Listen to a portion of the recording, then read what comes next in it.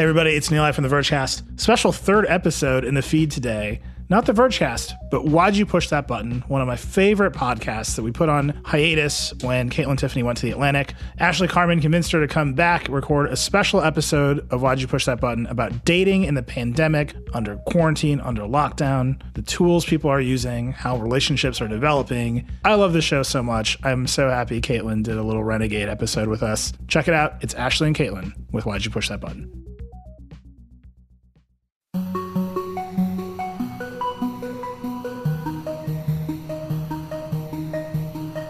Hello, and welcome to Why'd You Push That Button, a show where Caitlin Tiffany, hello, and Ashley Carman, that's me, examine all the choices technology forces us to make. We are back, sort of. Just for now, just for today. Yeah, a little one-off for all of you who have stuck with us for this almost year since we last released an episode. I have absolutely no sense of whether that's accurate because I no longer have any idea of the use of calendars.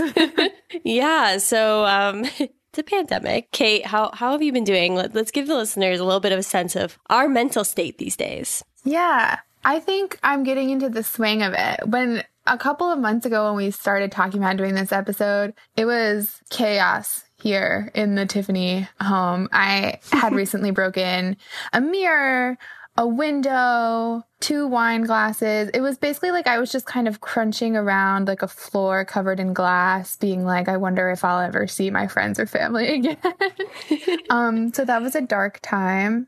But, things are picking up in New York a little bit. We're allowed to go to the beach. Crucial. Yeah, we're allowed to look at each other outside, if not touch each other. So things are on the up. Yeah, we've seen each other, which is really great. I think I've sort of settled into a routine of sorts. I've done pandemic bingo. I've done Peloton workouts. I've made various foods and baked. I've done a puzzle, I hate to admit out loud. Yeah. I've learned TikTok dances. And I've had Jell-O shots for my birthday that you made me. Yes. Anyway, so we wanted to do this episode where, of course, it's Why'd You Push That Button? We are always curious about how dating is affected, what's changing in dating these days. And so we wanted to do an episode about how COVID-19 and the pandemic has forced us to make a ton of decisions about how we live, work, relax, etc., and how we date. Everyone's been staying at home, as you all know. And so that means they haven't been able to go on real dates. And virtual dating has become a thing.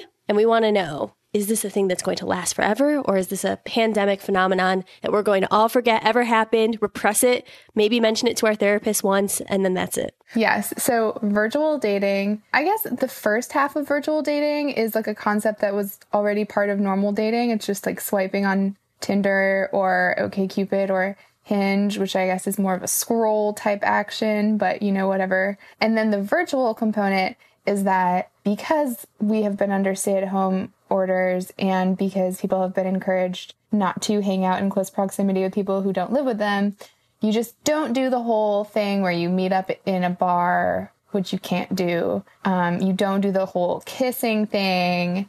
You don't do any of that. You just like FaceTime or Zoom or Skype or insert alternative secure video conferencing software here to see if you have a connection, which all of that I think makes sense. We're kind of interested in what happens after the first time you FaceTime with somebody when, how do you build momentum? Can you build momentum? Is it actually dating? And will there be like remnants of virtual dating in post-pandemic romance? Yeah, like how effective is virtual dating really? And I think broadly, geographic location has become increasingly less important. Like when you're doing remote work, it doesn't matter where you are. I could be doing it in a forest or a beach or in a city. And it really does not matter as long as I have an internet connection. But, with dating, these dating apps have kind of made it seem like maybe geographic location doesn't matter for that either. So we want to know how effective it really is to date from afar. And so here's some stats. We're just going to throw some numbers at everybody. OkCupid said that it saw a 62% increase in daters on OkCupid going on virtual dates in April compared to March. And it started including COVID-19 questions in people's profiles so they could talk about how they feel about the pandemic. eHarmony reported a 27% increase in messages in April. Match said that daily swipes were at an all-time high during its last earnings report, which was mid-pandemic. So obviously all of these stats are a little bit older, but they are from the peak of the pandemic, which is when we would expect most people to be using their apps and video calls the most. So presumably, while the pandemic kind of wanes and then comes back during the year, we'll see people stay on the apps, but probably change how much they're using them depending on the state of lockdown in their state or country. So we figured we should reach out to a dating app expert, aka someone who works in the field, and find out how things are going on the ground. So back in March, way back when, we talked to Priti Joshi, the VP of strategy at Bumble, about what they were seeing with numbers during the pandemic. And it's true, more people are using the app. We saw an 84% increase in video calls that were placed between users. And what we are hearing from our users is that this is basically a way for them to connect safely because they can't actually connect IRL right now. And because we interviewed her back in March, I reached out to get a little bit more of updated numbers. So Bumble actually saw a 69% increase in video calls on Bumble during the week ending May 1st versus video calls during the week ending March 13th. And the average video call / phone call time on Bumble is 28 minutes. So people are really doing the thing. They're doing the virtual dates. There were also some product changes to actually deal with the influx of people using the app. Most significantly, Bumble adjusted their quote-unquote distance filtering for finding matches. Prior to this world, everyone was able to really interact with or meet people within a 100-mile radius. But now because, you can't really meet anybody IRL, and a lot of people are kind of quarantining in communities that they aren't necessarily a part of because maybe they've gone back to their parents' houses or something. What we've tried to do is give them the ability to connect with folks that might be a part of the community that they'll eventually go back to. And they also added voice notes, which actually voice notes are kind of having a moment right now. Yeah. I remember earlier in the whole, how do we date from inside our apartments conversation, a friend of mine was saying that she was going to start sending sultry voice memos, which I honestly thought sounded really fun. I actually tried it out a little bit when I was long distance dating during the pandemic. I mean, it wasn't actually sultry, but I did send a lot of voice memos. I love voice memos. They're, I think, more intimate than a sexy pic because they go on for longer. Plus, we're all alone anyway. It's like you have time and space to listen to this voice message. It's not like you're on the move. R.I.P. the move. Okay, so Bumble is not the only dating app that's creating all these product features. Others are, of course, doing it as well. So Tinder is letting everyone around the world swipe for free to find quarantine buddies. This is usually a paid feature, but now they're making it free. They also launched something called Global Mode, which completely gets rid of geographic filters entirely for free. So you could be matching with people wherever and vice versa. Hinge is also letting people tap a button to say they're ready for a video call date, which is kind of interesting, but I guess it's supposed to facilitate the conversation so you don't have to be awkward about are you open to video calls? If you're having a conversation with someone in the messages, then you just hit a button being I'm ready. Yeah, and it shows up at the bottom of your chat and it's okay, I guess that means she's good to go or he is. Okay, I don't know how I feel about that, but okay. And then Facebook still has a dating thing. They launched their video call dating, and Tinder is also going to launch one-on-one video calls too. So everyone is going all in on video calls, virtual dating, the badges, lack of location filters, everything. I will say that while I do support this in principle, in practice, as someone who has really bad webcam face, I don't know that it will work for me. You really have to work your angles and your lighting. You have to know what you're doing. Tinder, I think for me, is the most interesting one, primarily because it's, I would assume, the world's biggest dating app. And Nilay and I, our editor-in-chief at The Verge, we actually talked to the CEO of Tinder, Ellie Seidman, for The Verge's other podcast called Vergecast, and got a little bit more of the behind-the-scenes details about why they invested in video dating and also why they care about this as a phenomenon. Video is not about video. Video is about live, and video is about the ability to get connection. When we do it on Tinder, we actually, the positive side is we bring to bear all of our experience with safety. The things that are completely off platform, we have, in most cases, zero ability to do anything about. They happen outside of our purview. So there are a lot of benefits. So really what he's saying is that Tinder is going to keep us safer on our video calls than maybe they would be if we were just using FaceTime or Google Duo or whatever else people use. And this applies to privacy too, so you can actually keep some of your personal information secret from your matches. People often want a certain amount of privacy as they're developing a relationship, as that relationship is forming, and they don't know where it's going to end up. They don't know if it's going to last. And so giving out your FaceTime ID, giving out your Snap handle, etc., like giving out all these other things may not be what you want. Ellie was actually saying that before the pandemic, video calling was on the list of features they wanted to launch, but it was very low on that list. So the pandemic just sped it up. But I'm curious, Kate, if you were on Tinder, would you want to use a video call feature with someone you don't know yet?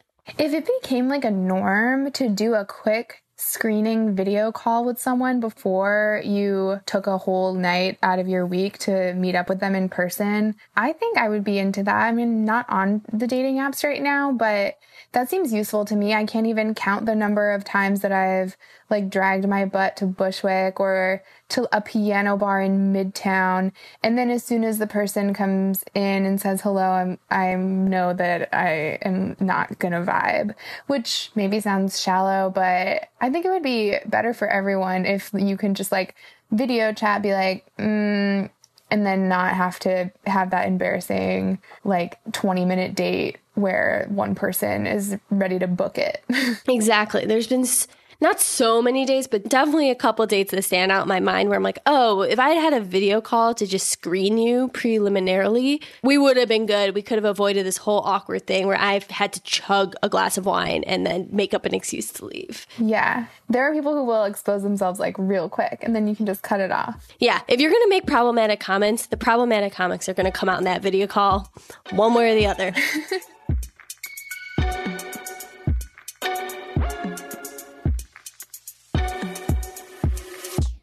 So I'm imagining that after the pandemic, video calls, kind of like we're talking about, might stick around as a screening system. It just makes sense, especially for women, for safety, to avoid ghosting, all the things like video call, cool. But what I'm really curious about is during the pandemic, if while we're stuck with digital dating, which is text and voice and video, whether people are actually talking about more meaningful things and thereby building a relationship, or if they're kind of just shooting the shit, talking about being depressed, pandemic, like fireworks in Brooklyn, whatever, versus actually trying to, go a little deeper. And Pretty from Bumble told us that with people being stuck inside, they are having more meaningful conversations in the app. And Bumble says that it knows this because they have an algorithm that apparently assesses conversation. We have a proprietary algorithm that basically helps us understand what a meaningful conversation could look like. And that we can see has increased since the time of kind of COVID and everyone being quarantined and likely putting potentially more intent right behind the conversations that they're trying to have. And so now we're seeing that about 1 in 4 conversations are turning into these meaningful conversations and meaningful chats, for lack of a better word, that I can then only hypothesize are turning into good forms of relationships, however folks are defining them. I wish Pretty gave us more info because this is like really shocking to hear. But it's also not that surprising considering we give all of these apps lots of data about ourselves, even if it doesn't really seem like we are. So they can see what we're talking about and can kind of analyze that information. But yeah, just suffice it to say, these apps know what you're doing. I would assume that they're probably talking about like the number of messages people are exchanging or the length of those messages, which could have been, a temporary pandemic thing. People are just dumping their anxieties on each other. It could have been sexting. People were extremely horny at the beginning of quarantine. I don't know if we used that word on this show, but it's possible that the meaningful conversation was a blip. We don't know how long that's going to last in the online dating world. Yeah, like temporarily people were vulnerable because they had no other outlets except for like therapy and a few friends. But as we go back to potentially at least being able to go on dates outside, I think people might go back to their game playing ways. Uh-huh. But because, Kate and I are not in the dating scene right now, we wanted to talk to a few daters who are on the ground experiencing this and get their take on how it's been going for them and whether virtual dating is here to stay. First, we talked to Catherine Smythe, a writer and author of the memoir, All the Lives We Ever Lived, Seeking Solace in Virginia Woolf. I also just finished a piece about coronavirus, dating, loneliness, singledom. So she truly knows about isolation and loneliness. Those are some key themes. I'm talking to you from Rhode Island, but I actually live in Brooklyn most of the time. Catherine got a taste of social distancing a few months before we did in America. I had matched with a guy named Ian earlier in the year in January, and then he had actually gone to Hong Kong, where he teaches at a university. Because he was in Hong Kong, he was going through social distancing 2 months before I was. So he was the first person who introduced me to the term social distancing, actually, on Valentine's Day. And I had no idea what he was talking about. And he was like, oh, yeah, no, that's when you don't see anyone. And I was kind of like, oh, well, whatever, because this is a problem unique to China. Of course, 2 weeks later, she was ordered to stay at home as well. She then noticed a side effect of at-home dating, the dreaded check-in text from scummy exes and former flames. I was also noticing that all these other men from my past were kind of popping up. People that I hadn't heard from in months, or else people that I had just started dating, back in Brooklyn, who, were at this kind of indeterminate place in our relationship where it really wasn't clear what it was going to be, and it was just kind of put on hold.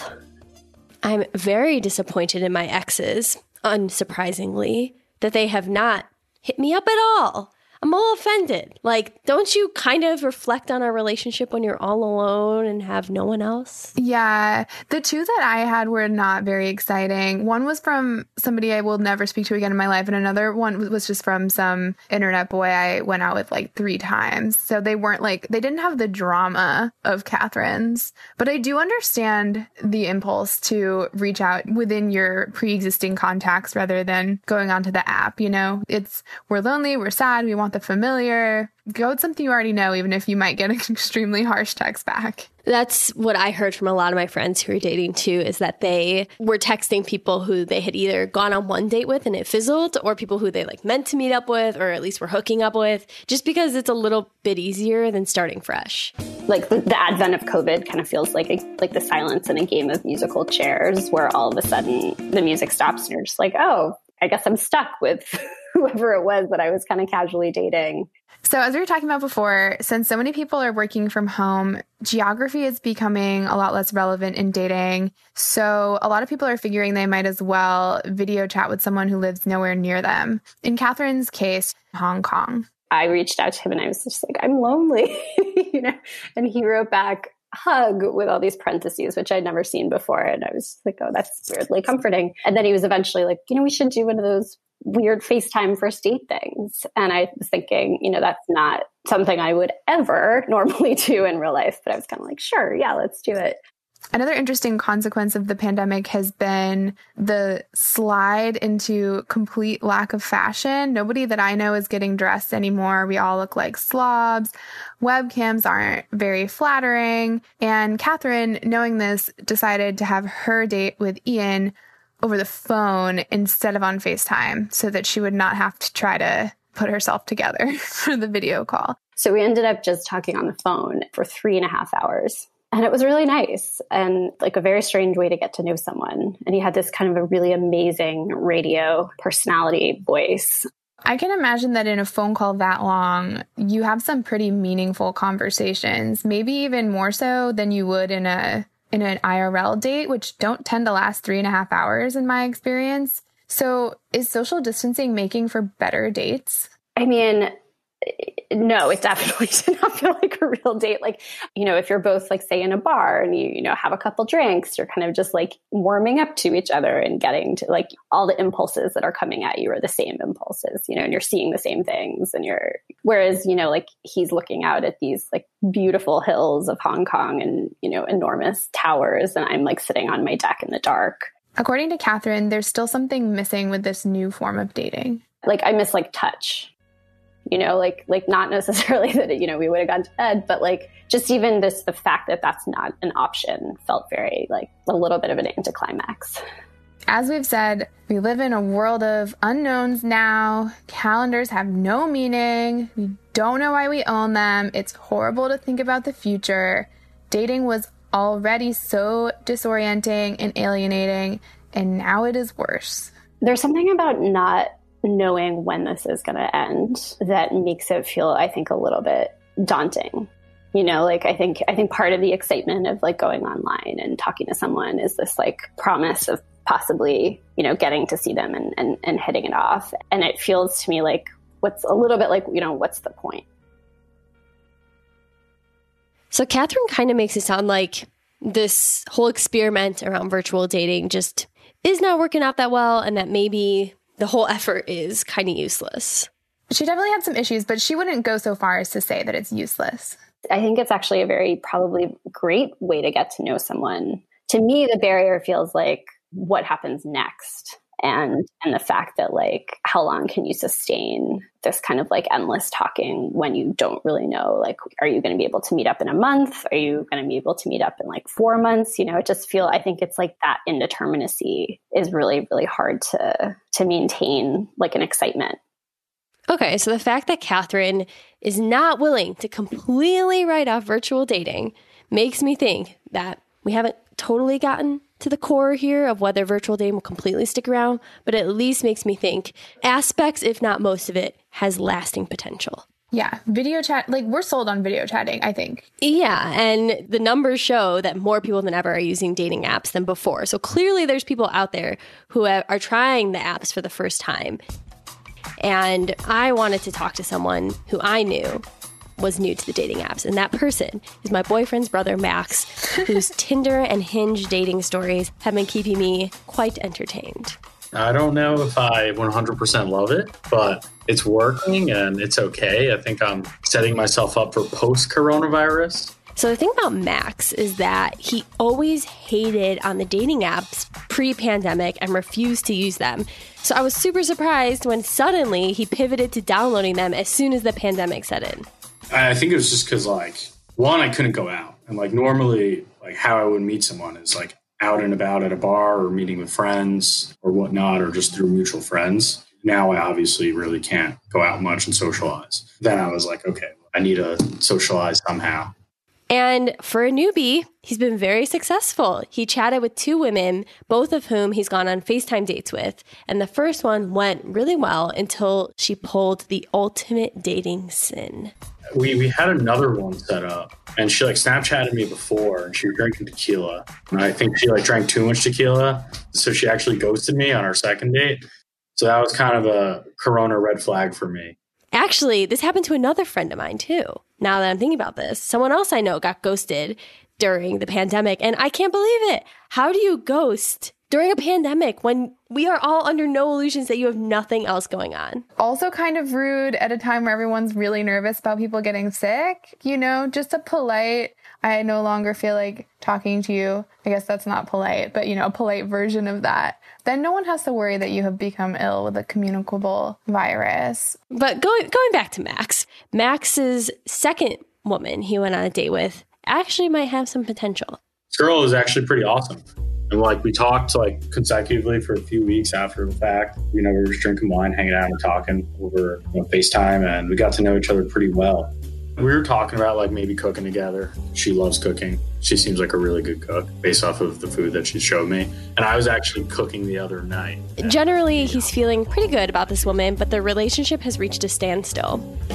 After some time, though, we like kind of like disconnected just because there's no physical connection there. It was just because we obviously can't see one another. After a certain point, it was kind of like, where's this going? The conversation was meaningful enough to make him want to keep talking to her, but it's still missing that essential physical aspect. We were talking like for weeks on end, and it was like, we're really getting to know one another. But like, I just feel like, I don't know. Like, I feel like if there's no like actual physical connection or like being able to actually be with one another in person, I just feel like it's limiting and it kind of doesn't feel, 100% real. And I also don't want that to take away from, what we could have in person, if that makes sense. Max makes it sound like the virtual dating situation and the dating apps is just kind of a Band-Aid over the situation. Like, he's fine. He's doing it. He's making it work for him.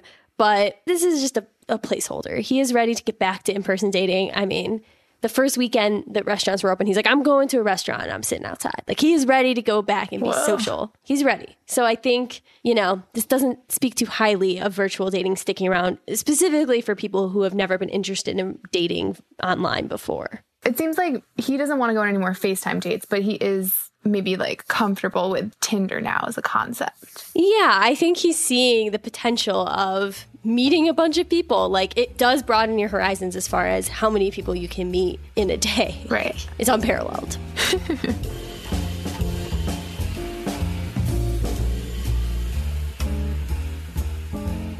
So with both Catherine and Max, they are kind of in this spot of like not really knowing what the future is going to hold, if they're going to be interested in continuing virtual dating.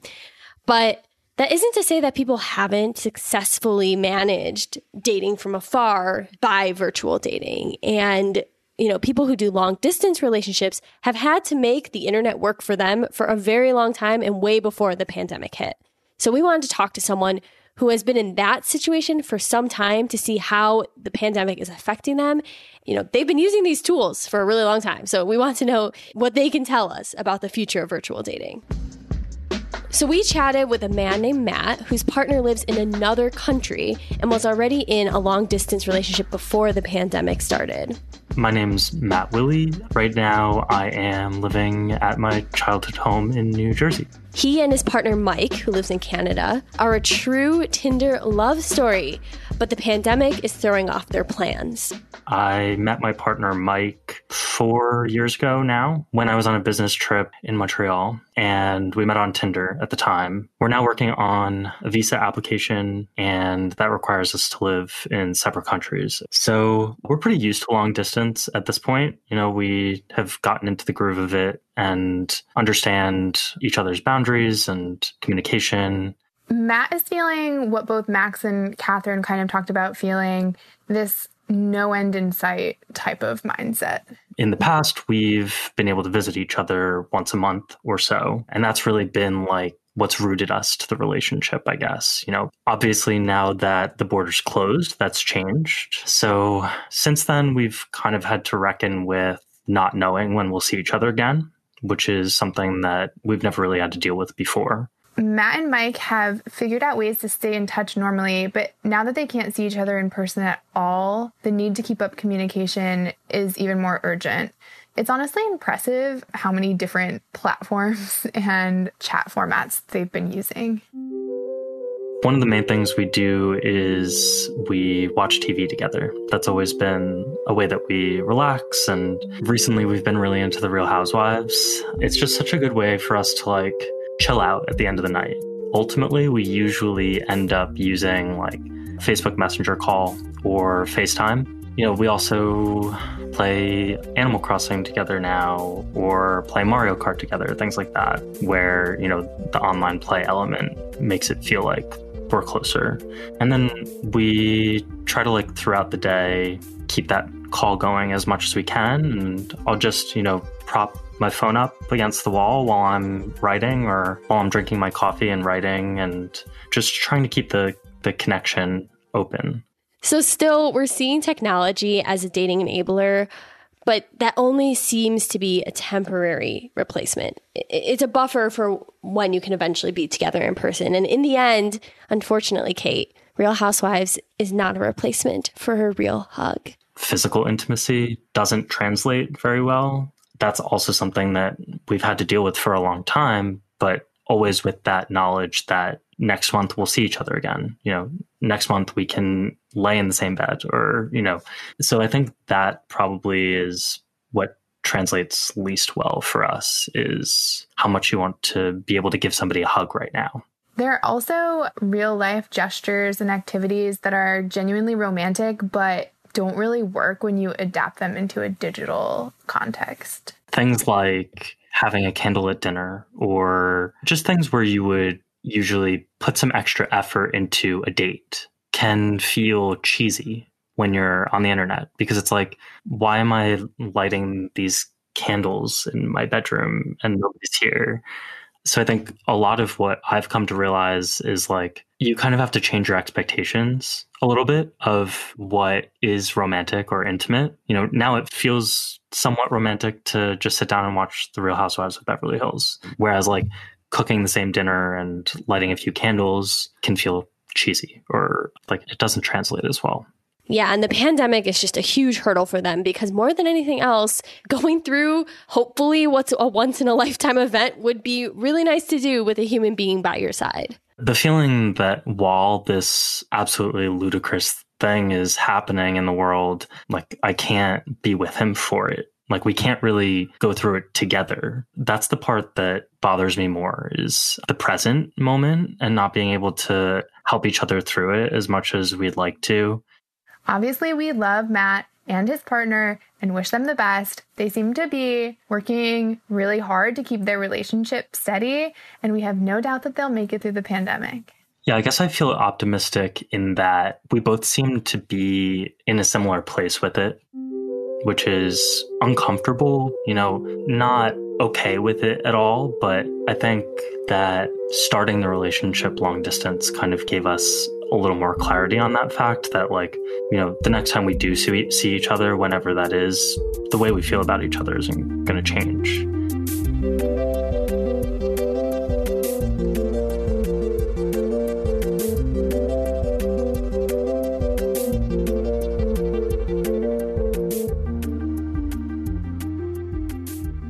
It seems like the big takeaway here is one that originally when dating apps came out, it was kind of positioned as like, oh, this is how you're going to meet people. Like, this is the new way to make introductions. No longer do you have to go up to someone at a bar and hope for the best.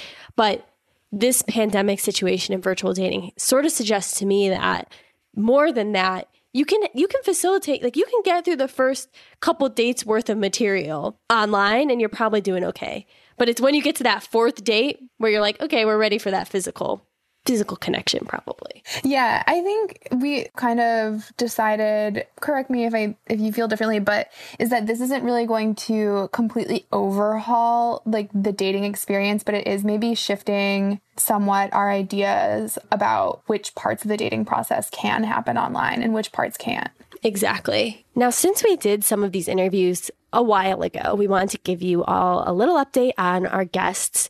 So Catherine says that she is still single, although Ian broke up with her over a text because of the piece she wrote, which I guess just speaks to the fact that the pandemic is making it awkward to break up with people, even if you've never met them in person, and people still feel like they can do that over text. And then as far as Matt and Max, I think the pandemic and their use of virtual dating really was just a placeholder, because as soon as they had the opportunity to meet up with people in person, they did. So Matt was able to finally cross the border into Canada in June to see his partner, and he's with him now. And Max went on a date first thing with one of the women he was speaking to, the ghoster, actually. And it seems to have gone fine. So I think what we're seeing here is just that virtual dating has some merits, but clearly in person is preferable. Right. It seems like the features we really like and can see sticking around is definitely the video calls as screeners, which again is kind of that first couple dates preliminary info / just that initial, are you even someone I want to talk to in person screener. But I should mention that in the course of thinking about this episode, I briefly became obsessed with this Reddit community called Never Mets, which is for people who are in internet-only relationships, which some of them are extremely sweet. They're just like teenagers who flirt in Minecraft for like months and months on end. So we shouldn't say that online dating doesn't work for anybody, because some people do find it really romantic. For sure. And when I spoke to the Tinder CEO, he seemed to suggest that the younger generation, like Gen Z, are the ones who could pull off virtual dating more than millennials. Gen Z, the 18, 19-year-olds who arrive on Tinder today, they've grown up with the social internet. They've had that in their life from a very young age. So when they arrive, they've already hung out in digital environments. It might have been Fortnite, right? That could have been the place where they were hanging out with their friends. So the idea of like hanging out and developing a relationship and developing a connection and letting it unfold in a digital environment is not a new idea. But as far as whether geography matters, you know, a lot of these dating apps are starting to get rid of their geographic filters. You know, on one hand, I do think that makes some sense, because you can have things in common with people around the world and find valuable things in everybody. But at the same time, I'm like, well, you're going to have to overcome some hurdles if you can't see each other in person. Like, eventually, you're going to be like, oh, we want to probably meet up and see each other in person. So I don't know how long those filters and the global mode for Tinder is really going to be appealing. Right. Is it like in New York right now, people are still not taking the subway. So I probably wouldn't, if I were on the apps, agree to go on a date with someone who lived in a different borough. I would really like keep my circle tight. Right. But I would maybe be willing to meet up with someone in person at this point. Yeah, same here. Totally same. You know, I guess to close this out, I did want to pull again from that Tinder CEO interview because I really wanted to ask him whether technology was advanced enough to replace the IRL experience of dating and kind of get his take. So this is what he had to say. I think that this varies for everyone, but our view, my view personally, but our view more broadly as a team at Tinder is that there is a limitation. There is only so far you can go that, we're physical beings, right? And that's important and that's wonderful. And that's been true for, millennia, and is not going to change because of COVID and is not going to change. It's not going to change. There's a very important place to play for hanging out virtually, but I think there's a very important place to play for the physical world. And we'll have a better sense in a year's time of like how this shakes out, what percentages are what. But I'm definitely betting on the physical world being very important and here to stay.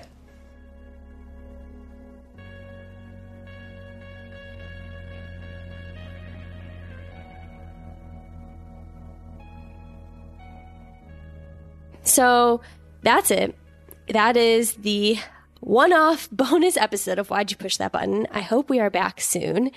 Kate, anything else you want to plug here? You've been doing a lot of great reporting work. Yeah, we even neglected to mention this at the top of the episode, but I work at The Atlantic now, and this is a lot of the type of thing I've been covering there, just how people are using the internet to cope with the strange feelings of the pandemic. So you could give me a Google if you wanted, find my new home. And everyone can follow me on Instagram at Ashley Carmen. I hope one day we get to come back with another season. That would be really cool. But we have no news for you on that front. So don't ask any more questions about that, as much as we love you. All right, that's it for us. See you all later. Bye. Bye.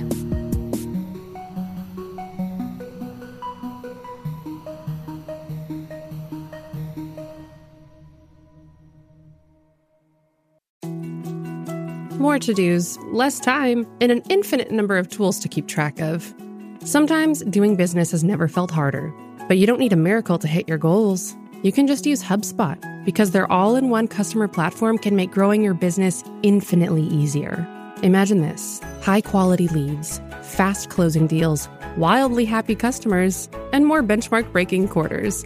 It's not a miracle, it's HubSpot. Visit HubSpot.com to get started today.